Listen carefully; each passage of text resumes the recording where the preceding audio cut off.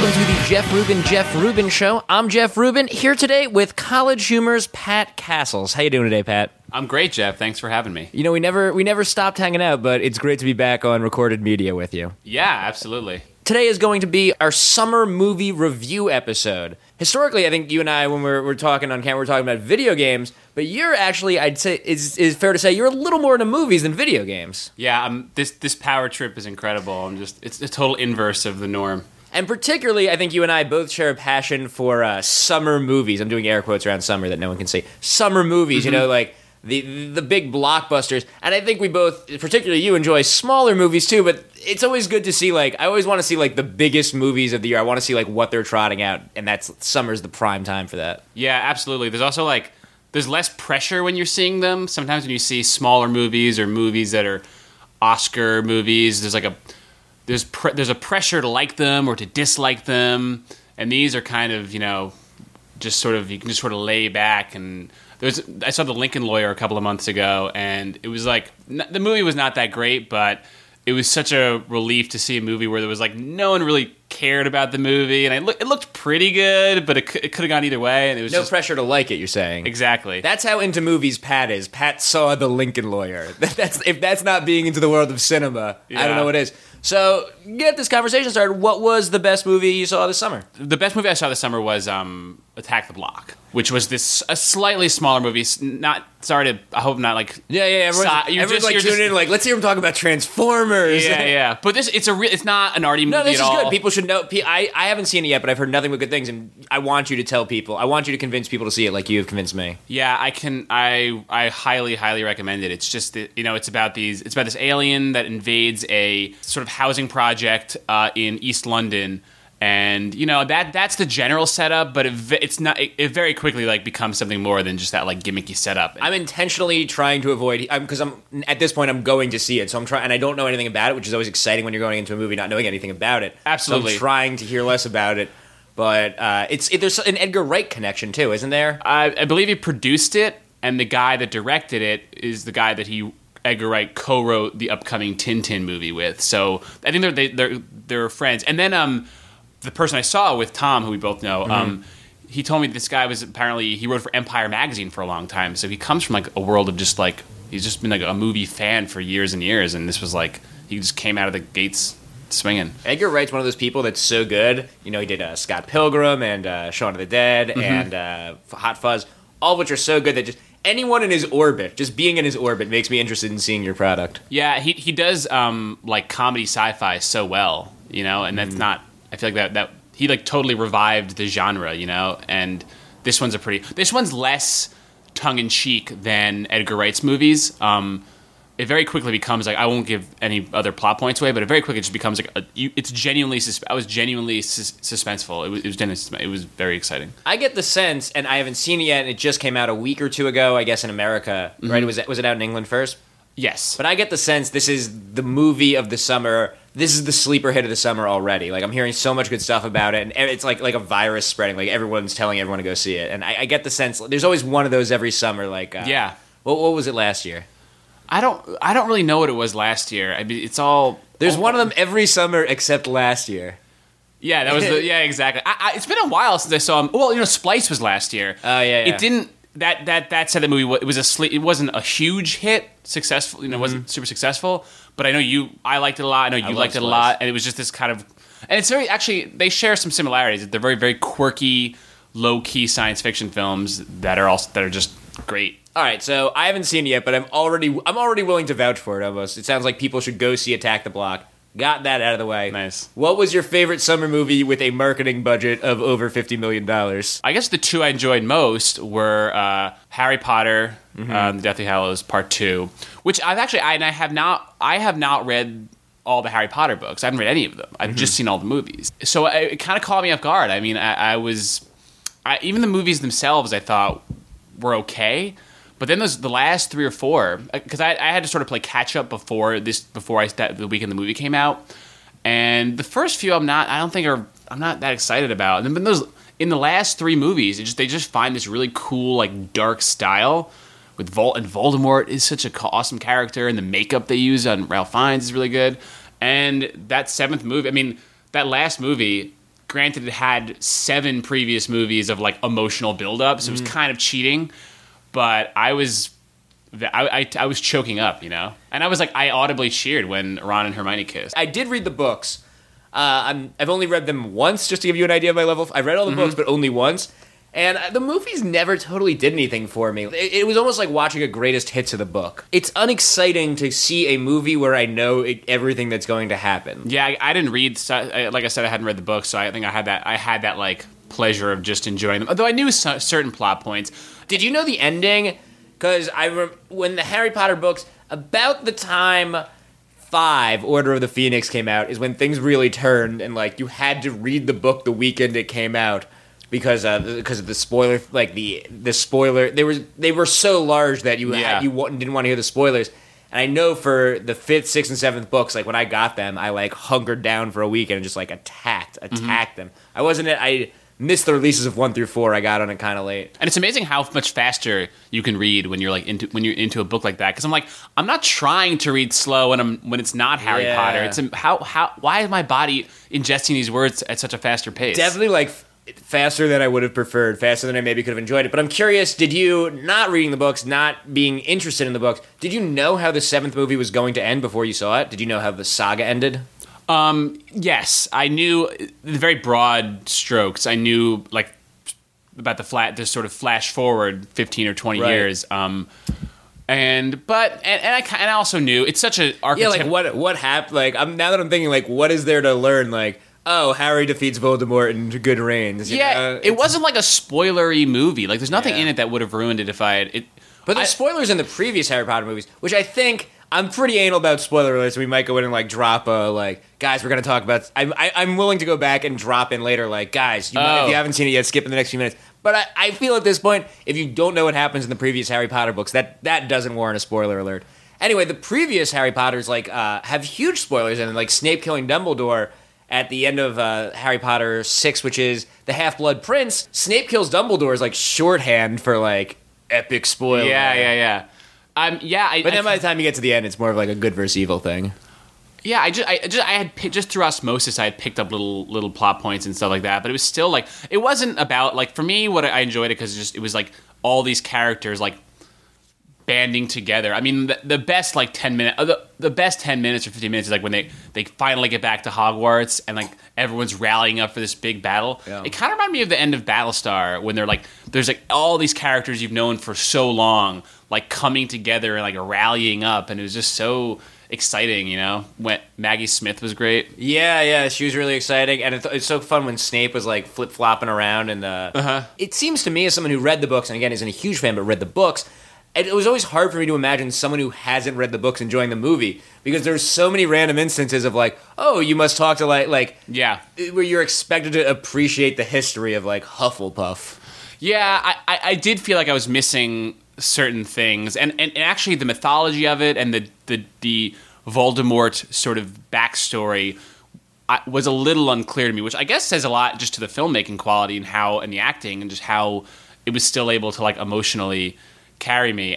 But like I said, the movies those last 3 movies, they just enter this cool dark. I mean, there's a scene spoiler alert, there's a scene in the last movie where when Snape dies and they cut to he's killed by Voldemort's snake. Yeah. And they cut to like outside the greenhouse or outside the boathouse, and there's like this pane of glass that Snape is lying against, and you just hear the snake like biting him, and his head's thudding against the glass, and it's like it's very like artistic and morbid and horrifying. There's just so much to get into a Harry Potter movie that I feel like in Harry Potter Deathly Hallows Part 2, within that movie, like Ron, there's barely any time for like Ron and Hermione. Like there's just no time for anything. Like Ron is barely in that movie. Hermione's just like, oh, Ron had a great plan while we were off screen over there, and you're just, because of the history, you're expected to like care about that. Yeah, I know. Like there was definitely a lot of characters you had grown to love, and then like it cuts away to Harry like running around Hogwarts, and it cuts back, and it's like this guy died, this guy died, this guy died, and then just in the background, it's like whoa. I'm not even sure if George or Fred, one of the twins the Weasley twins dies in the book. Did he die in the movie? I wasn't even sure.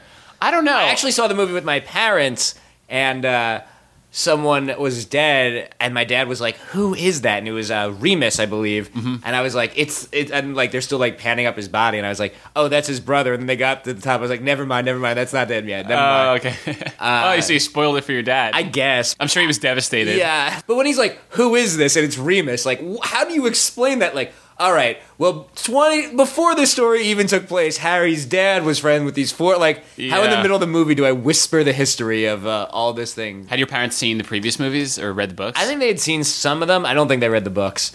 So I wanted you to talk about, before we forget, the marquee at the movie theater where you saw it. Oh, yeah. Well, I saw it at Regal Union Square, and they had this weird LED marquee out front where they type in the names of the movies themselves.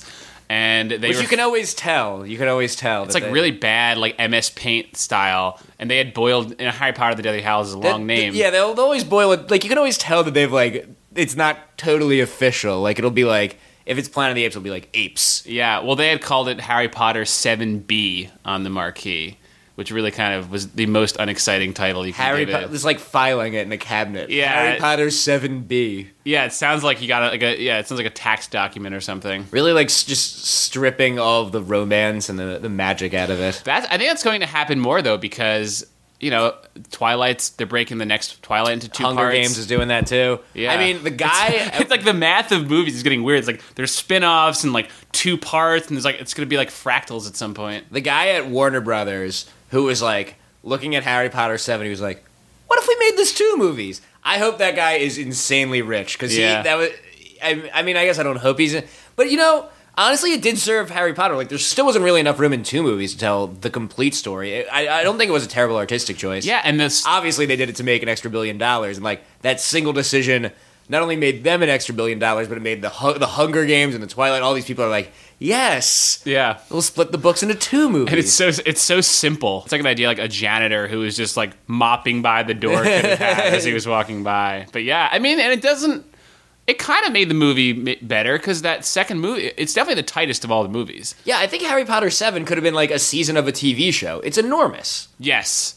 I mean, that's the other thing. I think the show, like I said, it was kind of like remind me of Battlestar a little bit with the sort of rallying of the troops at the end. Mm-hmm. But, you know, it had that power that, like, TV has now of just, like, that movies, even really good movies are great, and, but the one thing they can't do is, like, you can't spend 10 years of your life with these characters, and then... Right. So you said you had 2 favorite movies. One was Harry Potter. What's the other?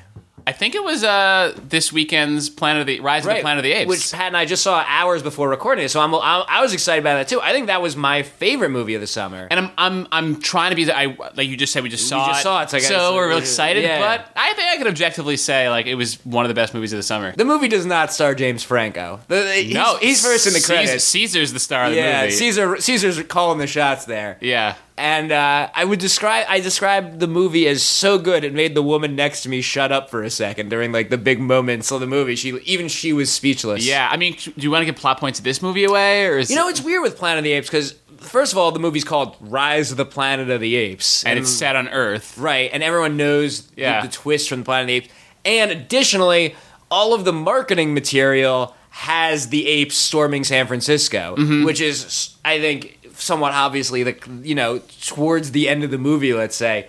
And I was commenting actually right after the movie how much more exciting, which I did like the movie a lot, but if I had never seen the commercials and seen none of the footage, I had no idea the scale this was going to evolve to. I think it would have been even better. Even still, even knowing the general direction it was going, I think one of the reasons I liked, and I imagine one of the reasons you liked it as well, was you never really knew where it was going, just scene by scene. Even though you do know where it's going. The movie opens, the very first thing in the movie is the title, Rise of the Planet of the Apes. That's like second one of the movie. So they're telling you, here's what's going to happen. Yeah. But how you get there is not totally expected, and that's exciting. I think what surprised me was, like you said, how much it doesn't star James Franco. It's really just about these... There are, like, long stretches of scenes with no dialogue except ape grunting and sign language, and it works. Stuff. And it works. It could have been a disaster, but it totally works. No, I mean, there was a chuckling in the theater, but it was like a good-natured chuckling. Like people were like genuinely applauding when Caesar was triumphing in one way. You get into Caesar's story, like when Caesar starts fucking shit up, and I guess that's Caesar's gonna start fucking shit up. But like you're so invested in it that like. it's exciting when he does it. It really was. Yeah. So Caesar is played by Andy Serkis, and it's a motion capture thing. Andy Serkis is like, I guess maybe the only person on Earth who does this, as far as I can tell. He's got that market corner. Who's the second best? Who's your second favorite motion capture actor? Right. He was King Kong, and also in Peter Jackson's Lord of the Rings, of course, he was Gollum, where he kind of invented and like called people's attention to this. Yeah. And watching the movie, I felt excited for him because I think he will go. There's a lot of debate about, especially after Return of the King, like, can this be nominated for an Oscar? And I think that'll probably simmer for a while, and it will eventually come around to it. And like, it's like gay marriage. Like, eventually everyone will catch up with the times and recognize. Yeah. It's exactly like gay marriage. I want to equate that. It's that important of a Well, social. it's more important, yeah. Yeah, but I think he will be recognized in some amount of time for looking back, for pioneering this whole new art form. What he did as Gollum and what he did in this movie is not going away. It's obviously totally awesome. Yeah, this one stands out. I mean, the Gollum, his performance as Gollum, I guess King Kong was kind of a lead performance, but not... This movie, like we said, he's the star of the movie. It's like kind of the first like mocap star of a movie, maybe that isn't in that Robert Zemeckis like the Christmas Carol or yeah, you know what, he might be like Gollum, and Gollum's obviously a major character in Lord of the Rings, but he's not the star of the movie. So they really had to rely on like it not being, they had to, at some point the people making Rise of the Planet of the Apes had to make this leap that like, okay, like we're gonna have a dude playing a monkey, and this movie will not work unless like the audience is genuinely like emotionally tearing up over his predicament, and it works. The movie had a lot to overcome too, because how skeptical are you of that second reboot in 10 years? Yes, yeah. But you know what, the game, it's interesting. Planet of the Apes, the Tim Burton one, which is not that long ago, the game has changed since then. Like, obviously the technology has advanced to a point and that allowed them to tell the story in a completely different way. Well, the problem with that one, what the makeup in the Tim Burton was awesome. The problem was technology wasn't the problem. Yeah, that movie had a lot of problems beyond that, but they couldn't have done this. This was not advancements in storytelling technology has changed. I hate that Planet of the Apes. We were talking about it. I don't think I dislike it as much as you do. I know the ending. I resent the ending. I'm like, I think it's insulting. I think what happened there was like, when Tim Burton made that, obviously the original Planet of the Apes, I think we've already addressed this spoiler, and it's not even a spoiler anymore because this new movie essentially is all about it, but like the Planet of the Apes is Earth, and it's like one of the most famous twist endings of all time. And so I think maybe Tim Burton felt like he had to pay homage to like every important beat of Planet of the Apes, including the twist ending, but he couldn't do the same one. Right. And so he's like, what'll mine be? The new Planet of the Apes did remind me a lot of a movie we already mentioned that you and I both loved last year. You mean the new Rise of the Planet of the Apes, right? Yes. Yeah. The newest Rise of the Planet of the Apes, the new one, reminded me a lot of a movie we already mentioned that you and I both really enjoyed, which was Splice. Because the first act of both this and Splice are kind of about taking this lab experiment home and like, playing God and hiding it from the corporation, and the experiment grows and matures and becomes like a person and part of the family. And the movies then diverge. They're not that redundant, but that first act was very reminiscent of Splice, I thought. The movie was kind of very... The one thing about the movie, I guess... By the way, Splice is incredible.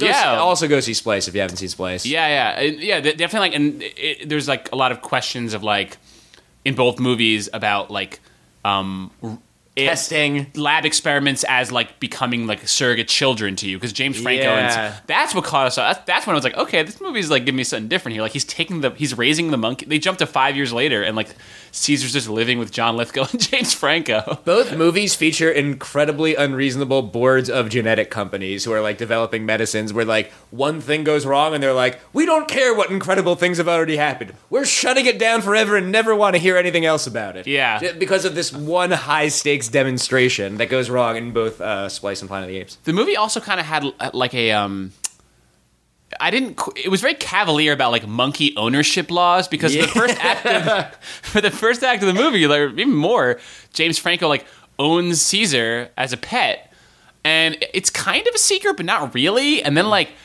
they have to, it's very unclear like what the legality of what he's doing is, like in terms of raising this monkey. And who knows? It proposes, like, according to this movie, like it's totally legal to own a chimpanzee in San Francisco.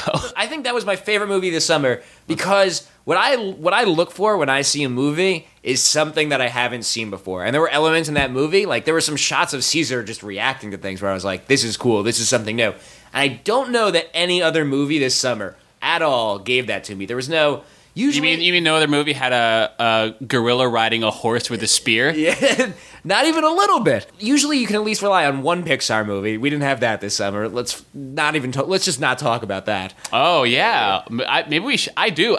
Wait. That Cars 2 came out this summer, right? Yeah. We got it. I feel like I have you. Not to turn this interview around, but I have you in the hot seat here. I got my Cars 2 thoughts out, and I think it's at the beginning of the Scott episode I talked about.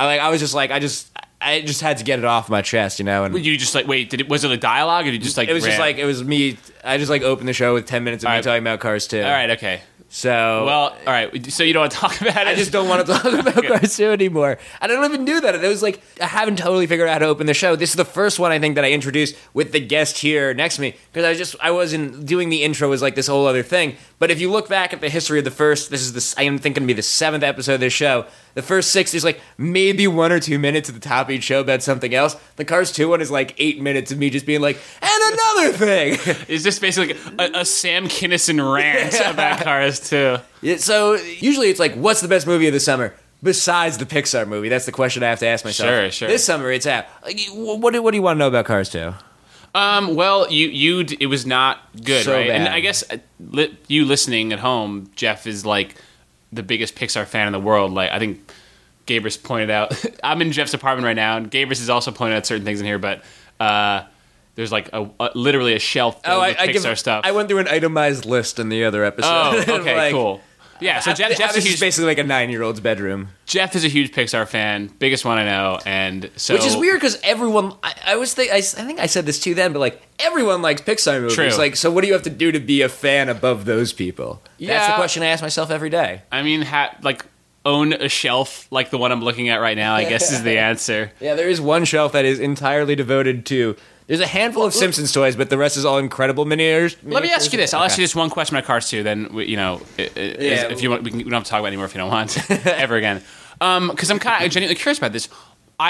Even more than disappointed, I'm very confused how this movie came to exist, because it wasn't like a gradual downfall. There's no Toy Story 3 is arguably their best movie ever. Yeah. And it seems so sudden and abrupt. What do you think happened? You know, I don't know. Like they're not lazy. They're not just trying. Yeah, they obviously know what they're doing. Yeah, I mean, you don't make like 11 great movies in a row, but like, not even 11 great movies. 11 movies like they made in a row by accident. So, to what do you attribute the change in? I don't totally know. I guess I mean, it's hard to say without being there. Obviously, something went wrong, and it's hard to speculate what. If I had to guess, I'd say this is probably one of the first, and I'm guessing. I could probably look this up if I was like, I'm sure there's someone who's like the next level up from me in Pixar fandom. This is probably one of the first movies I think that they started developing since being purchased by Disney, and I hope that's not it because that would bode poorly for the future. Sure, yeah. But that certainly seems like a potential culprit. I mean, everyone's blaming the merchandising on it. I heard someone explain, though, that John Lasseter, who directed this, but also is like one of the founders of, one of the core people at Pixar, and he also did Toy Story, like the first one. And someone explained to me that he loves making toys, and not in the good kind of way, not in he loves making money off the toys. He genuinely enjoys making characters who will be toys, and he really just unleashed on that for Cars 2. And if you watch that movie, it's like the poster for that movie is like a Toys R Us flyer. There's like a flying car, and then there's like Mater with a rocket pack. It's so bad. And you had mentioned like their last couple of movies are not especially toy conducive. Up as stars like an old person and an 8-year-old fat kid. No. So usually you have the Pixar movie. Get back on track. Usually you have the Pixar movie and at least one other good movie, like say Inception, or just like something else that really breaks the mold. Mm-hmm. And this summer I felt like everything was so safe. Even the movies I liked I liked Thor. I liked X-Men a lot. I didn't even hate Transformers 3, but talk about movies that you can't spoil. There's nothing I can say about Transformers 3 that'll spoil it for you. There's just because there's nothing in it. There's nothing to it. We should talk about Transformers. All right, so we saw Transformers 3. Yeah. The worst part together, Jeff and I saw this too. We didn't see every movie together. We saw a lot of them together, but not all of them.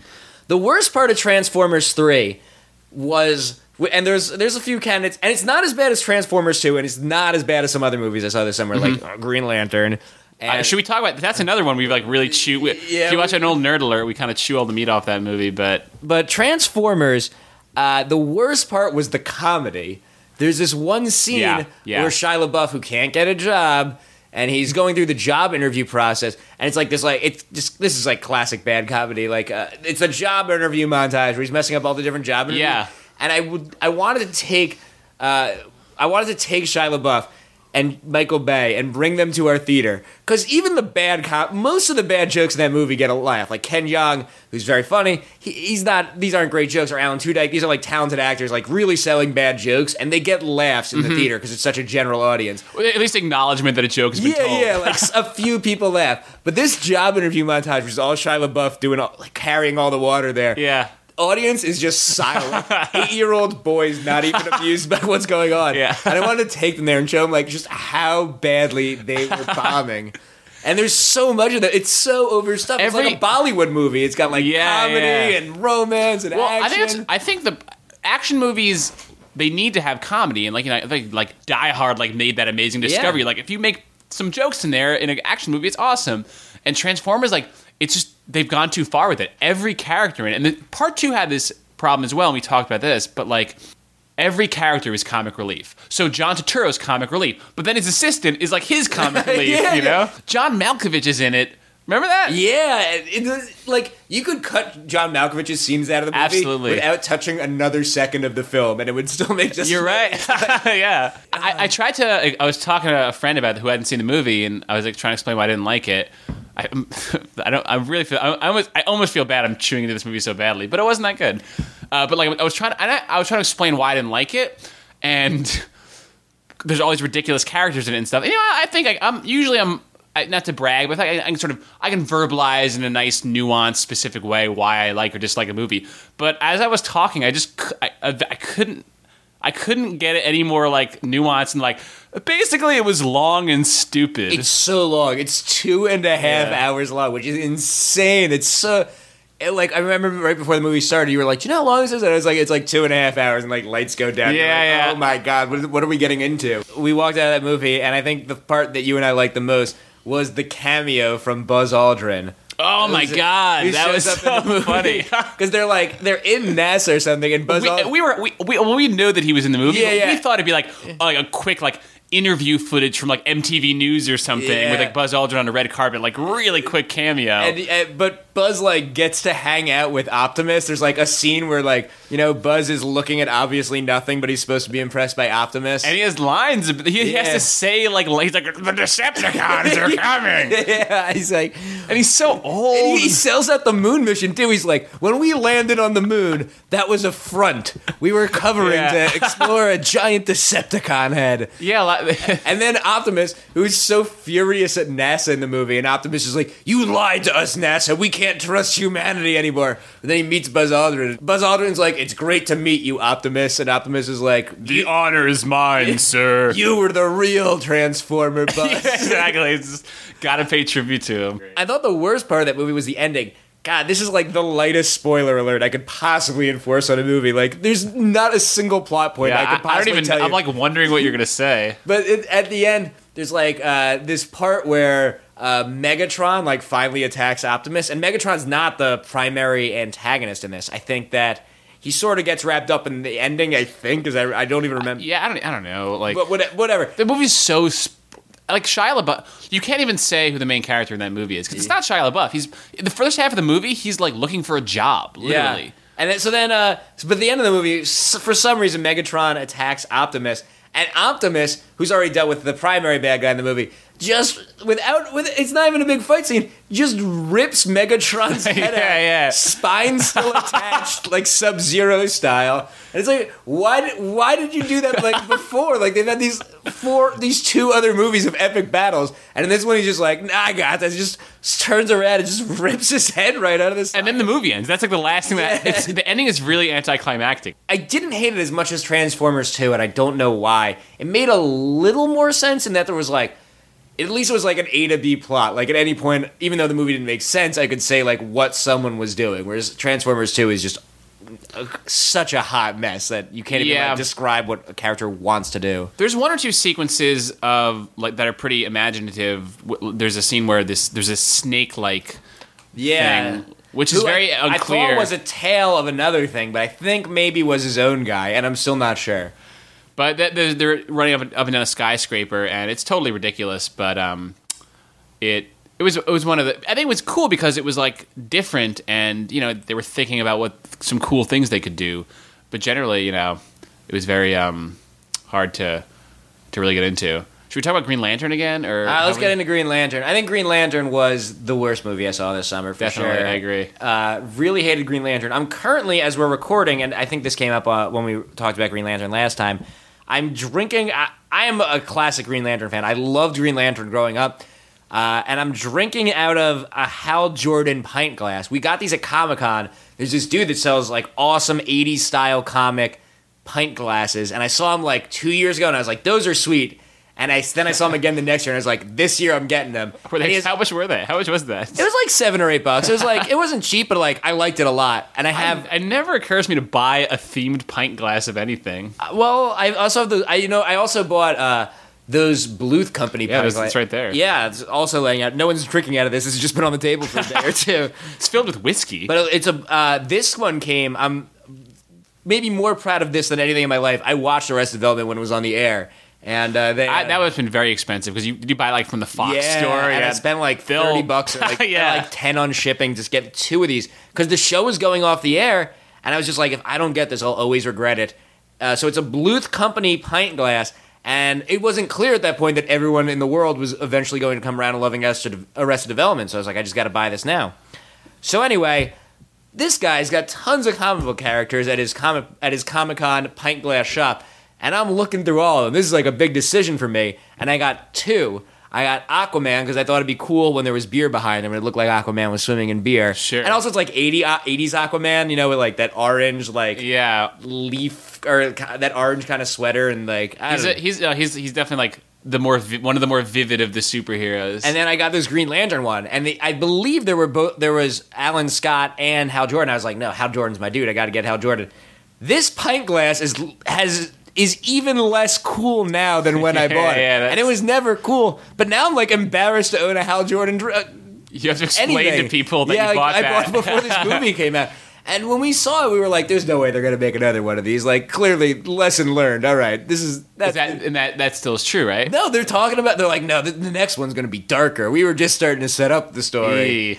Oh, God. I feel like we're both like speechless. Yeah, we got a lot of it out before.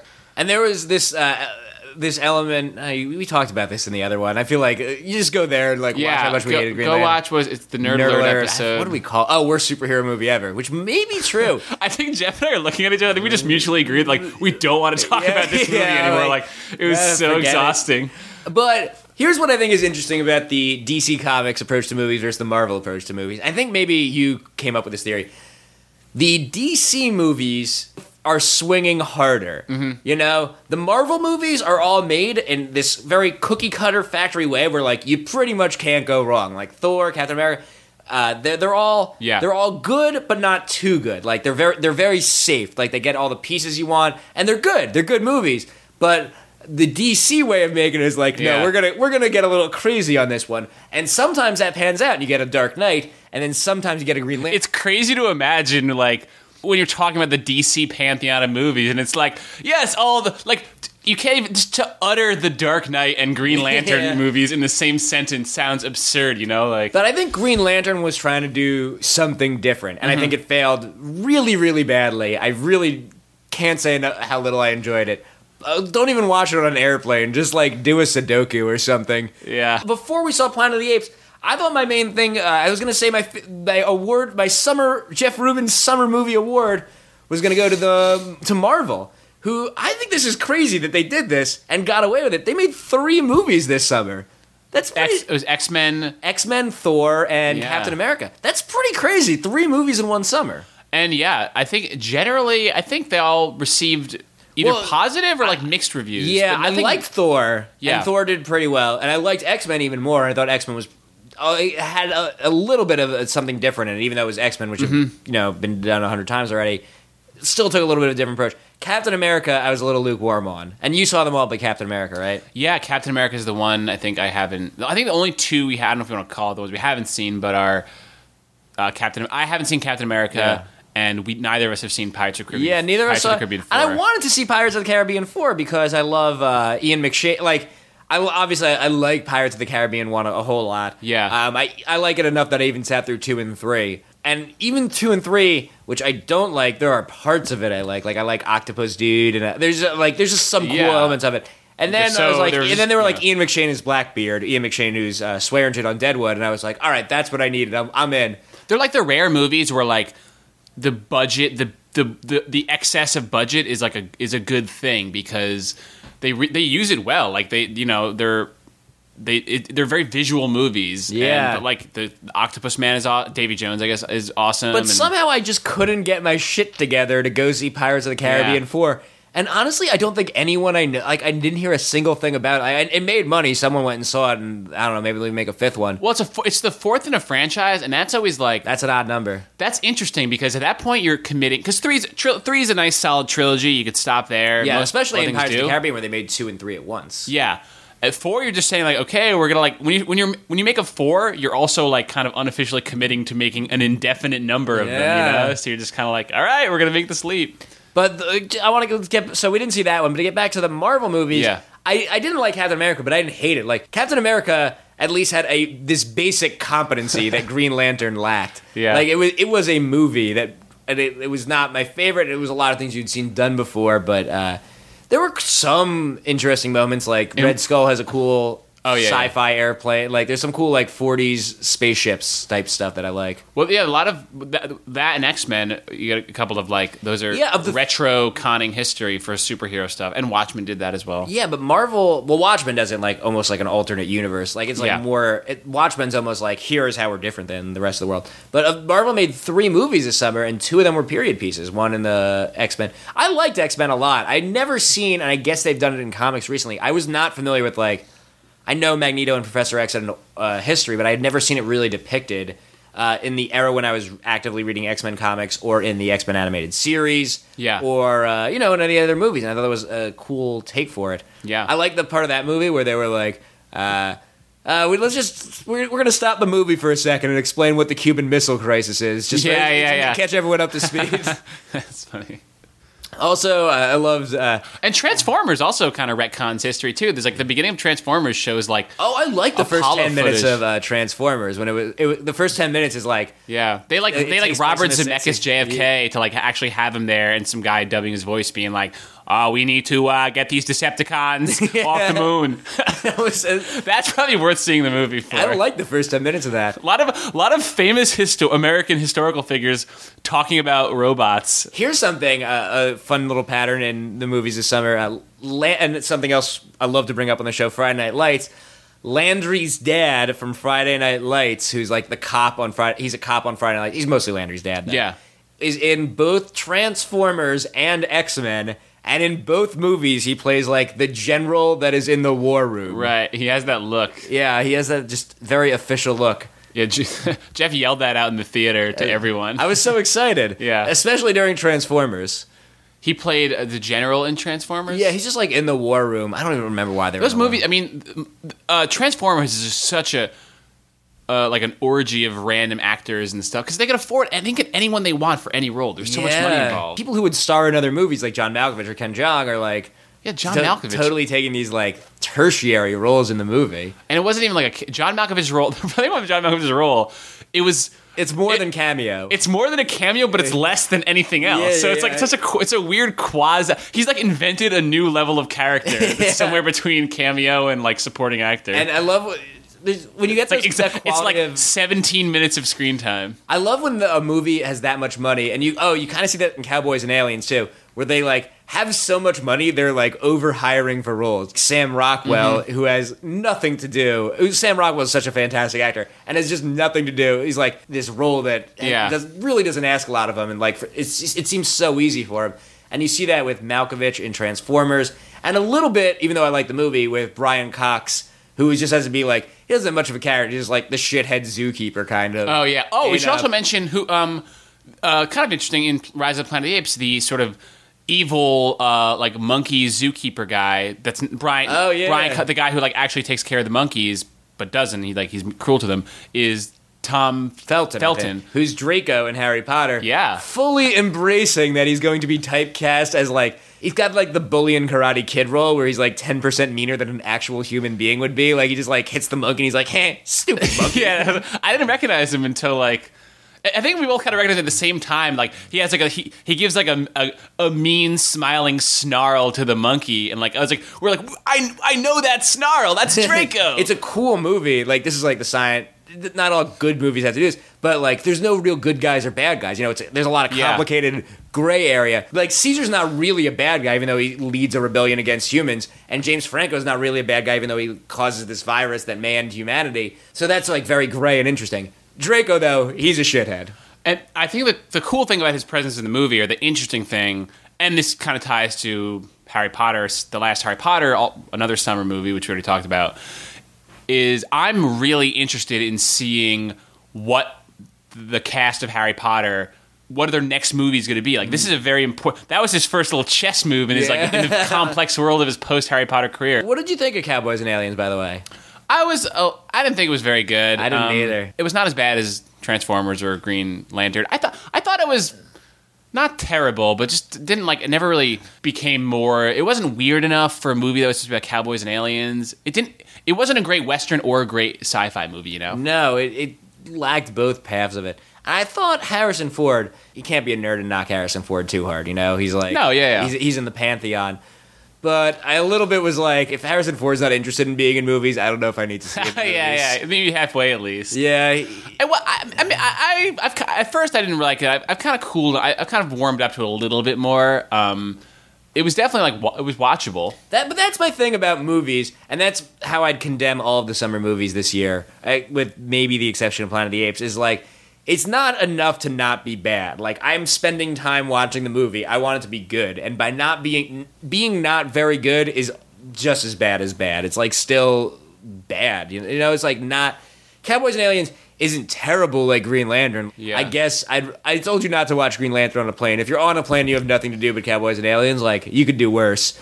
You could see Green Lantern, for instance. Yeah. But like, that's still like a failure in my opinion. Like, they shouldn't be. I feel like they all aim that low to be like They all aim to be just not the worst movie of the summer, and they all succeeded in that except Green Lantern. But it's still not very exciting. There was nothing that great. And you know, Cowboys and Aliens came out the same weekend as Attack the Block, at least in the theater I saw it in, Attack the Block. And they're kind of similar. Like, it's an interesting thing because they kind of start from similar places of like, let's mix these two disparate aliens in a very disparate environment you don't normally associate with aliens, like East London or the Wild West.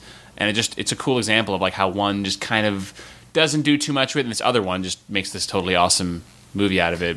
And the one that may end up more well-remembered is the one that cost probably 10% as much. Yeah. Or less. I think you're right. You're definitely right, though. Like, you mentioned no Inception this summer. And, like, it does seem like even I love Rise of the Planet of the Apes. I thought it was great. And Dark Knight was the summer before that, or was it? Yeah, Dark Knight was the summer before that. Yeah, there wasn't one that was just like all Christopher Nolan. Yeah.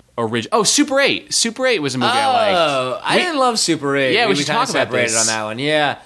Because we've agreed most of the summer. I think that's the only one we disagree on. All right, so Super 8 is a movie that at least warrants me saying I'm about to talk about the ending. So I guess... Oh, for sure, okay. This is Future Jeff going back to drop a quick warning in because Pat and I are about to discuss the ending of Super 8. So if you haven't seen the movie yet and you're just waiting till TBS inevitably reruns it 10 times a day for all of eternity, you should skip ahead about 2 minutes. And I'm just going to wait a second while everyone figures out how the fast forward part of their iPod works. You know, you got to get it out, you got to fast forward. All right, well, if they haven't gotten it by now, they deserve to have the ending of Super 8 spoiled. Back to the show. A reason Inception is great.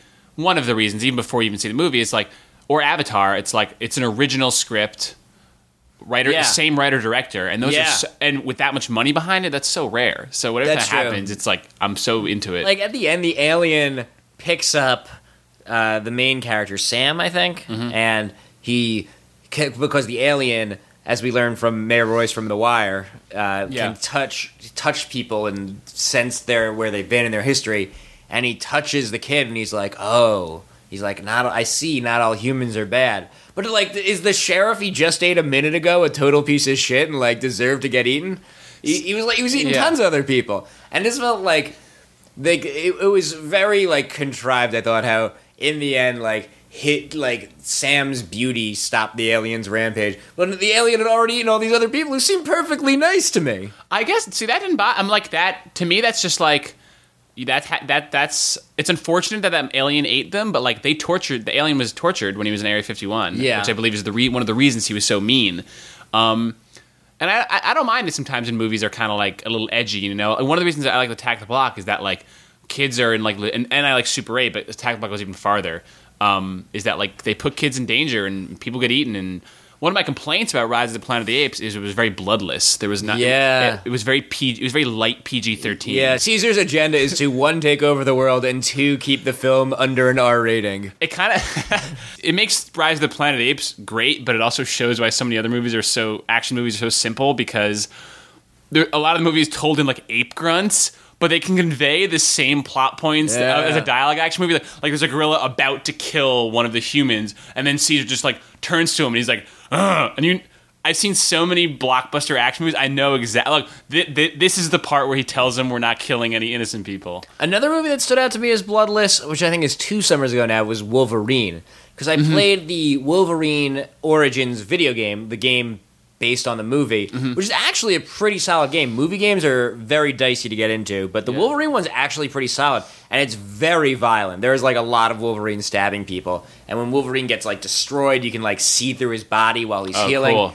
And there's some really cool cutscenes in that game, which is something rare you'd say about games, but a lot of cool cutscenes of just Wolverine like stabbing people in the face, and you're like, but the movie, it's always like you go down his arm and then it like sing, and you just hear it, and it stops right before you actually see it. Oh, yeah. And it made you realize, like, yeah, I guess a movie about a guy with knives for hands should be pretty violent. Just like Planet of the Apes. Like, a movie about a gorilla on the loose in San Francisco should have some people being pounded into pulp. Totally. Because, like, every 6 months, and these are terrible stories, not to make light of it, but, you know, you hear a story about a chimpanzee, like, just mauling someone horrifically. And, you know, chimpanzees are deadly people. I pulled up a list of the movies from last summer, and I am seeing this trend of this summer more, maybe the average was better, but no one really excelled. Because listen to what came out last summer. Iron Man 2. That I thought, I did not like Iron Man. Like, I remember a few weeks after Iron Man 2 being like, I can't remember what happens in that movie. And a year later, I challenge you to describe the plot of Iron Man 2. Like, try to remember anything that happened in that film. I saw it. It's on Netflix Instant Watch now, and I haven't like rewatched it, and that is kind of like a barometer of like how much a movie sticks, because like you'll never be in a position where it's easier to watch Iron Man 2 than like it's right there, and just click the blue button and you're watching it, and I was like, But listen to what else came out this summer. Yeah, go for it. Last summer, some really bad movies, but at least maybe interestingly bad. Like at least Jonah Hex, terrible. Oh yeah, Did you see Jonah Hex? Yeah, I saw it against your warnings, because I love. I mean, the Neville Dean Taylor team. The Crank movie fame. They're awesome. Yeah, pretty. Jonah Hex, maybe even worse than Green Lantern, I'd say. Another DC Comics, by the way. Really? Yeah. Well, Jonah Hex is maybe a Vertigo thing. I forgot how exactly they classified it. I don't know. Anyway, there's also Prince of Persia. Probably, Pat and I have a lot of experience with video game movies. One of the worst video game movies. One of the worst. Oh, this is great. I actually want to talk about this. I've always had this. There's this funny thing I want to tell people that have never seen Prince of Persia. And this is a little off topic because when I was last summer, the funniest part of Prince of Persia is there's this really, really overt, heavy-handed anti-George Bush message in the movie, because the prince has an advisor played by Ben Kingsley, who I would say is slumming it if he wasn't also in Blood Rain. Like, what is Jeff's read so much into this movie. You can't see there's scribblings all over his wall about George Bush and the movie. Listen to what happens. It's definitely like very overt. So Ben Kingsley is the advisor, and he's like, we have to go raid this magical city. because he like unloads. He's like, we uncovered our spies uncovered they have all these iron tipped arrows. It means they're ready to attack. So and they go out. So they raid the magical city, and then like they get there, and it turns out it was like actually they didn't want to invade anyone. They were peaceful, and then through the course of the film, Jake Gyllenhaal, the prince, learns that the vizier is evil, and he falsified that they had the iron-tipped arrows, and he like made up that they were going to attack as a pretense to invade the city and get all of their magic sand oil. And that's what the movie's about. It's very like I don't know, like. And by design, you think it was by design? Yes, I think so. Is that? Yeah. Am I reading too much into that? That seems pretty intentional. No, I guess the guys that wrote that movie, like they probably have opinions about. I mean, 300 I had a pro-Bush agenda, which is 300 before. Was that before the invasion? I think it was around the invasion of Iraq. It was like 03 or whatever. There's a whole invasion of Iraq thing going on in that movie because like he's. The Senate, the Spartans, the brave heroes, need to go fight like the Easterners. They need to defend their homeland. But the Senate, they won't let them do it. So they have to like go around. They have to like do it covertly. They have to find a way around it. The Senate's very evil. But the other movies last summer, just the worst. The A-Team, terrible movie. Mm-hmm. Clash of the Titans was bad. I guess maybe why do we go see so many summer movies? There's so many bad ones. A lot of like so many like Jonah Hex. Clash of the Titans, Cowboys and Aliens, all these weird, like steampunky, awkward movies. Just weirdness. A lot of weirdness. What mistakes do you think we're going to be making in the future, looking ahead? Like, what are the movies we're going to be trying to stay positive about next summer? I mean, I've only seen trailers and stuff for movies. I don't even know how many of them are coming out in the summer versus the, but you know, like. Well, there's Spider-Man is next summer. That looks really bad. Yeah, I mean, superhero comic book movies in general, I don't get as excited about them as other people. You know, like I tend to like them when they do something different. Like, I mean, The Dark Knight's just like awesome because it's so much deeper and like different than other ones. And then the X-Men movie I was kind of into because they tried making it in the 60s and there was all this like Nazi hunting backstory, which was something you don't normally see in a movie. But like even the Avengers, I like Joss Whedon, but. Yeah, Joss Whedon's buying me a lot on the Avengers movie. You had seen the trailer and you were pretty excited about it, because there's a trailer at the end, like the post-credit scene for Captain America. Because well, first of all, by the way, so Marvel has trained you when you go see a Marvel movie that there should be a post-credit scene. Yeah. And there wasn't one at the end of X-Men. And were you there when I saw that? No. So I insisted we sit around at the end of X-Men, and my friends were like, is there something after the credits? I was like, oh, trust me, there's going to be something after the credits. And like, we were not the only people in the movie, because Marvel... They put some good stuff after the credits, you know? There's been, like important, like, plot points. At the end of X-Men, there was nothing, and there was, like, an audible, like, really dropping the ball there, I felt like. But at the end of Captain America, which was the last of the 3 Marvel movies that came out this summer, they had an Avengers trailer, and, like, I said to the person I saw, it was Gabrus, actually, I was like, I just want to see, like, Robert Downey Jr. high-five Thor, and, like, I'm going to be set. And that was in there. He like slaps him on the back, and he's like, "I don't know about this guy." And I was like, I'm seeing this movie." And I probably would be less excited about it if it wasn't Joss Whedon. But Joss Whedon, in my book, and I'm not saying this to pander to a nerd audience, Joss Whedon is a perfect track record. Even Dollhouse, which was completely atrocious in the first season and really, really bad. The second season, after it got canceled, something interesting happened there. Where like. Yeah. He had like this 5 or 6 year plan, and then it got canceled. And he put like 5 years worth of ideas into like 8 episodes, and the ending of the show is incredible. It's really cool. So I've never seen anything from Joss Whedon that doesn't have some redeeming quality to it, if not being outright fantastic. So I'm looking forward to that movie. There's also the two movies, just 2 movies I know that are coming out in terms of big budget movies are John Carter of Mars, which we just saw the trailer for along with this movie, and Mission Impossible 4. Both directed by people who directed movies at Pixar. Brad Bird, who made The Incredibles and Ratatouille, and before that, The Iron Giant, and before that, worked on The Simpsons. Yeah. This is his first live-action movie, and I think it looks pretty cool. I love Mission Impossible 3, the J.J. Abrams one. I thought it was great. Yeah, I'm actually into... Even 2 is memorable. Everyone remembers 2. They've all got something... They're showcases for directors. It's an interesting series Brian, like that. Brian De Palma, John Woo, J.J. Abrams, and now Brad Bird. Yeah. So I'm interested to see if it is a showcase for directors, and if that pattern holds. I'm interested to see what is Brad Bird doing live action like? I mean, Brad Bird movies, The Incredibles is one of my favorite movies. Excuse me if I gush, but it's a great action movie. But it's also, I mean, all of his movies have a great story, too. And I'm very, very optimistic about it. Same with Andrew Stanton, who's directing John Carter of Mars, with Friday Night Lights, Taylor Kitsch playing the lead. And that one's a bigger leap because, like you said, like Brad Bird, I think there's such a technical proficiency and he's so good at making action movies, for lack of a better, animated or otherwise. So it's a bigger leap. This one, because Stan, he did the Toy Story movies, is it? He did Finding Nemo, right. And I believe he did WALL-E. But like, it's weird because they all work. There's like a council of Pixar people. Like John Lasseter worked on WALL-E to some extent too. So I always mix up who directed which ones. But I believe Andrew Stanton is Finding Nemo and WALL-E. Another reason I'm excited about Mission Impossible 4, it's something I noticed about movies this summer, and I liked a lot of movies this summer, but almost all of them were science fiction or fantasy. And I love science fiction fantasy, but I also like, a good, like, die-hard, like, just straight-up action movie. A good old Night and Day, if you will. Yes, exactly. Did you see Night and Day? I did. Actually, I thought... That's funny, you were like, I did. Wait, I did! I know. That tells me all I need to know already. Well, exactly. I mean, well, so... Yeah, I guess there's nothing... Well, there's no, like, dragons in it, so I have to, like... I have to sift through so much old wardrobe to remember it. That's what I liked. I think that's one thing I really liked about Planet of the Apes. I think we said it already. Is that like it was just seeing like something more realistic, like monkeys. Yeah, even monkeys taking over the bridge or whatever it was.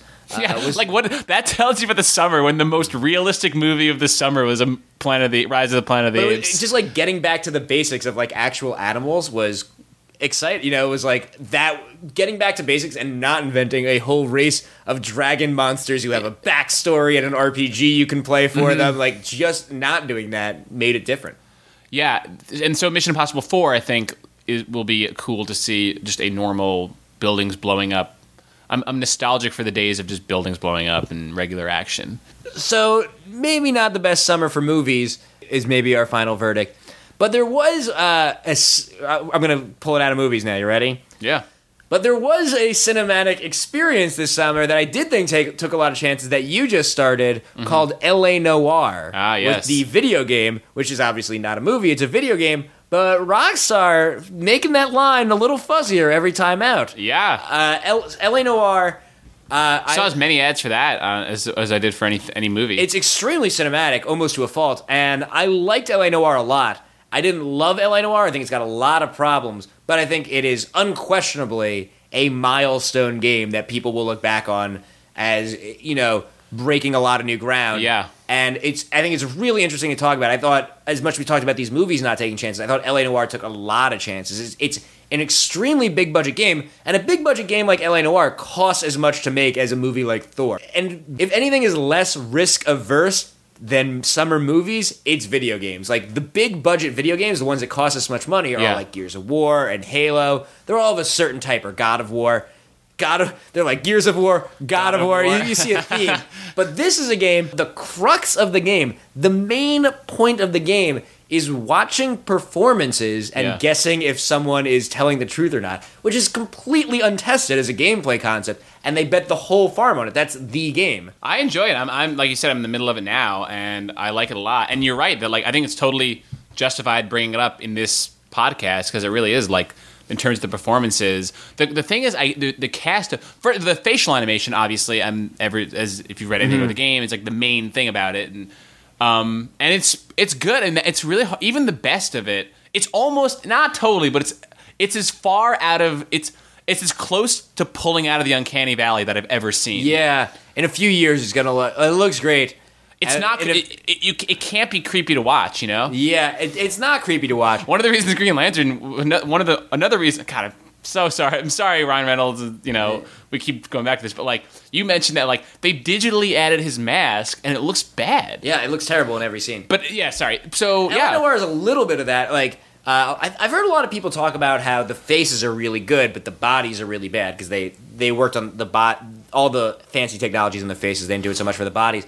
But when you're playing the game, I don't think it draws attention to itself. It certainly serves the purpose. And what's cool about it is that it's not just a gimmick. Like, if you made Marcus Phoenix in Gears of War, if you made his face 10 times better, if you made in Uncharted, if you made their face 10 times better, the game's really going to be the same. But in this game, the technology informs the gameplay. Like, that facial capture technology enables you to watch the performances and, play along with the detective in a way that was previously not possible. Yeah, I think that was a very smart decision on their part. I don't know, whether it was out of necessity they did that, or they were like, we have this new technology, let's find an awesome story to wrap it around. But either way, the cool thing, and it's so good, and the cast of the game is like, they got a lot of like actual actor. I mean, it's all actual actors, but a lot of like random that guys in the movie. Yeah, a lot of character actors. A lot of character actors whose face but you don't know their name, which is, that's the tradition of being like, hey, it's that guy in movies is like, it's a classic, movie thing to experience, and I've never experienced it in a game before until now. Like there's one scene where Phelps is sitting in the police department, and like the sort of dispatch officer comes in, and it was like, it's just, I don't know the guy's name, but like I've seen him in like a couple of like Jerry Bruckheimer movies, and I'm like, oh my god, it's that guy, and it's never happened in a game before. This is the first game where I've seen a performance. I've heard vocal performances in games that I've enjoyed. I think like Team Fortress 2, for instance, has really like fun. Or Portal, all the Valve games, I guess, have fun vocals that add to it. But this is the first time where I've appreciated a physical performance in a game, and that physical performance is adding something to the game, and that is brand new. That's I'm not saying that all games are going to be like that. Like, I don't think Mario needs to get more realistic, but that is a new frontier for video games, and I find that very exciting, even if I have I think there's some real problem spots in LA Noire, but that's just brand new ground. Yeah, and also the main activity of the game, like you said, is like telling whether people are lying, and that's there's some chase scenes and stuff and violence, but you're mostly playing. It's basically like, it's a game where the X button is doubt. Yeah.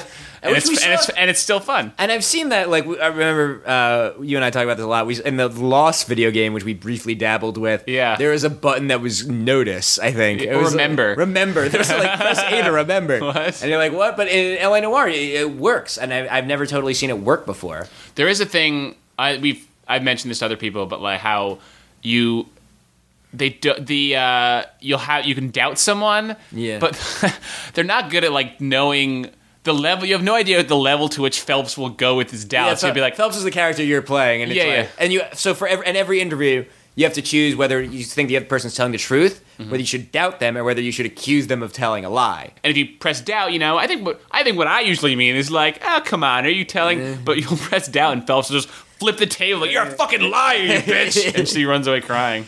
One other funny thing, the game is so cinematic and so serious. Like, the cutscenes are beautiful, like these beautiful panning shots down to the location. And I'm like a terrible driver in video games, so you have to drive between crime scenes. So I'll get in the car and I'll just like demolish it. But the game doesn't stop you if you mess your car up. And so like I'll knock my hood off, my tires will be popped, and the windows will be broken, and it'll be all dented and smoke's coming out of it. And then I pull into, but then I'll always just make it to the crime scene in time. So it's always very funny because it'll cut to this. It'll do the cutscene like the cop just walks up to our like rumbling ramshackle jalopy and like no one notices it. I just think it's very funny. Yeah, the more realistic a game, the more fun it is to like screw around within the game world. Like, because the graphics are so good, I think it's so funny to make Phelps like skip over the corpse. Like, because everyone like looks really real and they look really serious and they're taking us. Sometimes you get like a real close up of his hand, and you see his hands a lot because he's operating the notebook. He's operating the notebook. Yeah, it's great. It's a great like tactile sensation that they replicate. Yeah, or you see like a list. He pulls up like some sort of itinerary or like a list of names, and you have to like point at the name on the list that's interesting to you to get the information. The game's not gonna like spoon feed it to you sometimes. Yeah, you have to like put it together yourself. And it's so realistic. Like, you can see like his cuticles and like this texture on his finger, and you press a button to point, and you have to point at the right thing. But sometimes I don't know. So Phelps just looked like absolutely insane, just like pointing at everything, waiting for someone to say something to him, waiting for someone to just push him along and be like, "That's right. That's where we're going." I love that sound when his finger's over like a register or a piece of paper, and you have to tap it, and there's like such a satisfying soft like do do do do. Oh, that as well. But I meant like the finger tapping a book sound. It's like a boom, boom, boom. Oh yeah. It's like it's very hard to describe. It's oddly satisfying. So the thing about LA Noire I think is really interesting is I've been playing it with my girlfriend who doesn't really play video games. I'm pressing the buttons. I'm operating Phelps, but we're solving the cases together because we watched the person like give the interview and they were like, I don't know, what do you think? Is he telling the truth? Is he? Yeah. And I've heard of other people. You guys didn't see Jeff raise his eyebrows suggestively when he said girlfriend. I've heard of other people,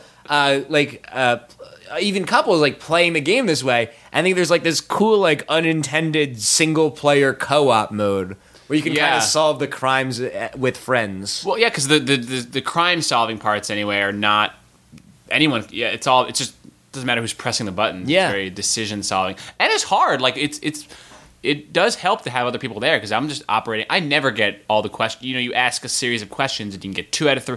If you accuse them of lying when they're telling the truth, you only get 2 out of 3 or 1 out of 3. But what makes the game, I think, what really raises the stakes. Oh, let me ask though. Okay. Have you guys? So you playing with your girlfriend? Have you guys ever like strongly disagreed on whether someone's lying or not? Like, that's the problem because I'm holding the controller, so like sometimes I have to break away, and it's real. It's like I've definitely been like. What was the worst one? It's gone. I'm sure it's gone both ways. Where like she's been like, this is a doubt. I'm like, no, this is the truth. And then I'm wrong. She's like, see, and that. But it must have. And then you turn the game off and kick her out.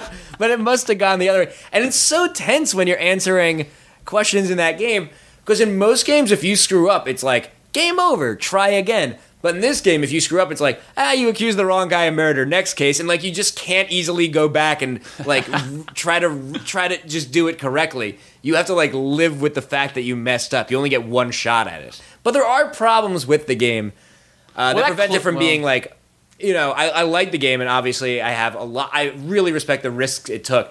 But there's some I think there's some fundamental problems with the game. The action scenes, I think, are really bad. Like, the shooting is really lazy. And that's something Rockstar does a lot, is, like, if it's not in the game that much, they just don't try that hard. Like, I think the stealth missions are kind of boring.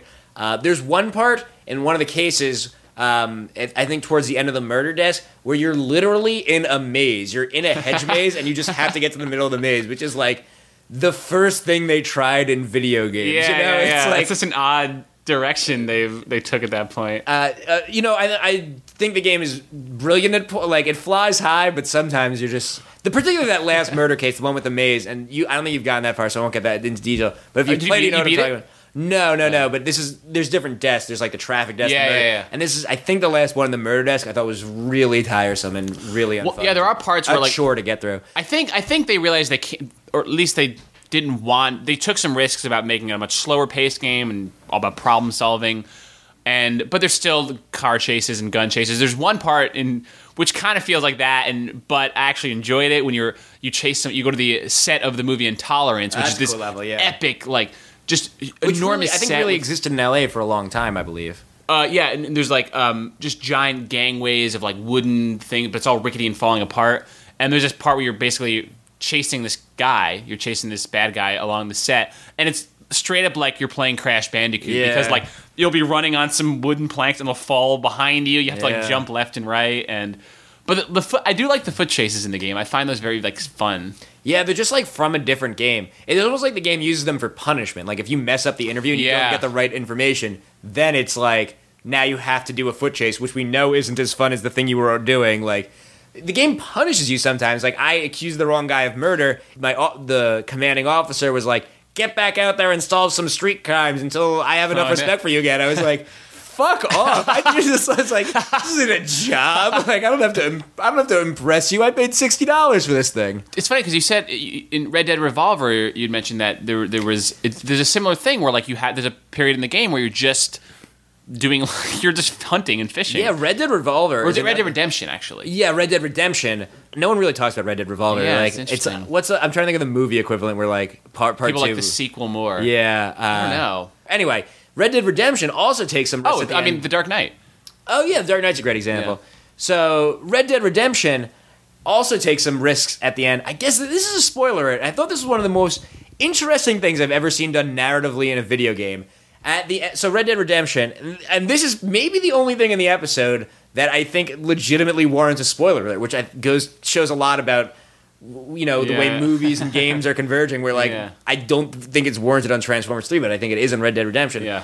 Okay, I was a little wrong earlier. This episode needs 2 spoiler alert breaks. If you still haven't played Red Dead Redemption, maybe you're waiting for the 3D re-release on PlayStation 5. you should skip ahead about 3 minutes and 30 seconds. And once again, I guess I'm just going to kill some time while everyone figures out how to fast forward on their phone. Alright,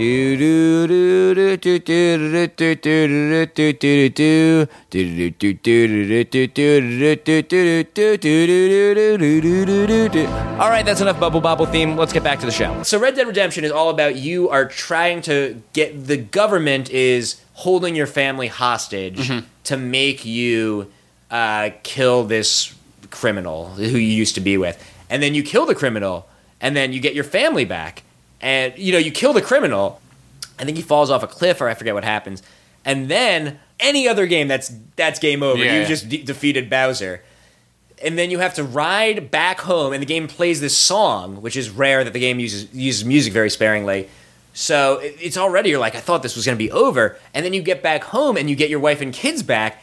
And then you're just living with your wife and kids for a lot of gameplay. There's like an hour of gameplay, maybe even more, where you're teaching your son to rope cattle, which I thought was the most boring part of the game in the first time through. Yeah. You're like you have to you're like retired. Like there's this one part where the birds are pecking. And does it ever go back to the main story? You can still go out and do side missions. Like there's like you can still pick up like because it's a Rockstar game, so there's tons of. So the game essentially never ends. No, there's an end. So there's one mission where these birds are like pecking at your like grain tower, and you have to go out and shoot the birds.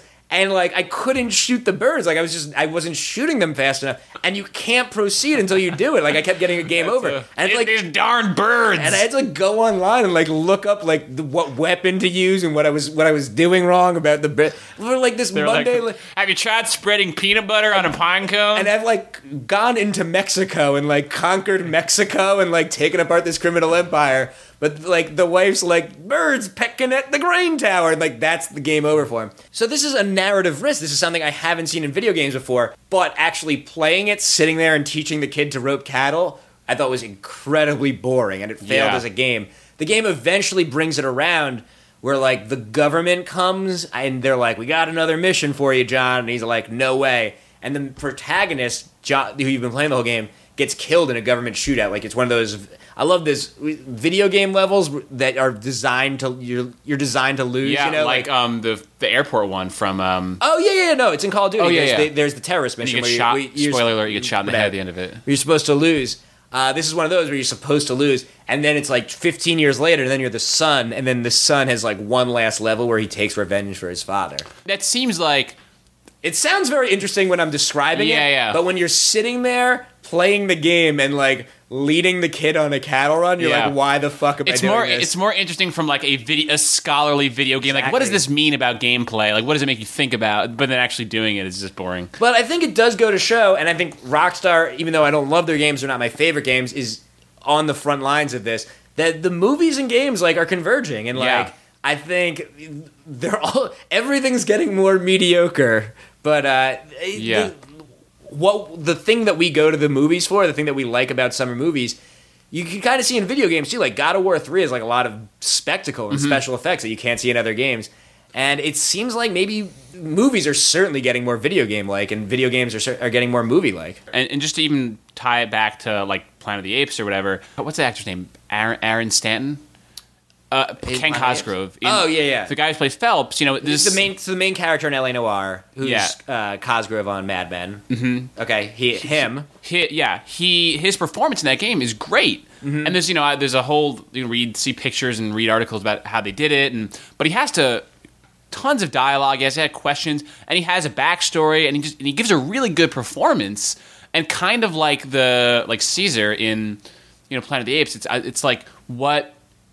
There's not that actors need more recognition or anything, but how do you classify this? Yeah, it's a very interesting performance. Is that worthy of some kind of acting award? Does such an award exist? It's a new thing, and I think that's exciting. Yeah.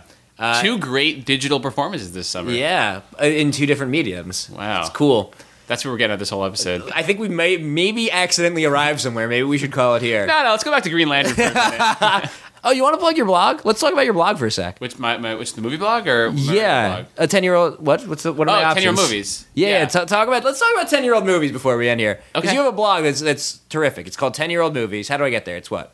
10yearoldmovies.com. Great, you bought the domain. What is there? It's just like little short retrospectives on movies that came out more or less exactly 10 years ago. It was originally exactly 10 years ago, but that was like forcing me to review like really bad movies. So what have you reviewed there? I reviewed There was Scream 3. I like that one. Scream 3. I'm trying to think of other ones. Space Cowboys, was that on there? I didn't do Space Cowboys. Oh, I'm sorry. Why do I think you did Space Cowboys? What was it? Down to You, which is a Freddie Prinze Jr. Julia Stiles movie. And they're movies that like you The don't. cool thing about those was like teen movies are very. They kind of get at what you're trying to. I've noted in doing this, I've learned that like teen movies. I mean, the idea is to see like what subtle changes have happened. Yeah, in the that's world what I think is so interesting about it is because you don't. They're not movies that seem like they came out a long time ago. Like Scream 3 doesn't seem like an ancient movie, but if you go back and watch it now, it is from a different era, and you like identify how that is. I was having dinner with this girl, and I went to college with her, and we were kind of like catching up, and she was like. She mentioned something about a movie that I reviewed on there. I was like, oh, I reviewed it for this website. She's like, oh, yeah, I know that. I've gone there. I was like, cool. And she's like, I stopped reading it because it makes me feel old. What's a good example of a movie? What's like a good... I thought there was a good one in Scream 3. What is a good example of something you saw in a movie where you're like, oh, man, this is totally from a different era? Actually, I haven't published it yet, but the last one I watched, and I have to... was the last one I watched but haven't yet published was Antitrust, which was the Ryan Felipe. That's 10 years old. I felt like I'm thinking of Firewall. I think Firewall came Firewall, out. yeah. Well, this movie, it's Ryan Felipe and is it Harrison Ford? No, I'm thinking of Firewall again. Get Firewall out of your head, man. Tim Robbins as like a Bill Gates surrogate, and it's exactly the kind of it could not have been made like any other week, let alone any other year. It's very specifically about it came out during the Microsoft antitrust case, and it's like a really bad like murder thriller but using like this Microsoft computer very dated thing. And there's this whole subtext in the movie about open source software, and like that's the message of the movie about like open source. It's a very pro open source movie. That's kind of cool. That's still around. Like that's still. I think that doesn't sound that dated because that is still a thing that like I guess it's a movement that people are still behind and is still growing and like could still use some positive messaging. I was thinking more. I remember which one I was thinking of. The example of in Scream 3. There's a joke about a cell phone, right? Oh, that's right. What is that? Okay, so they're all like running around, and her and Dewey's like the goofball cop, David Arquette, and Courtney Cox was like, they're like, we have to find this one character. Where are they?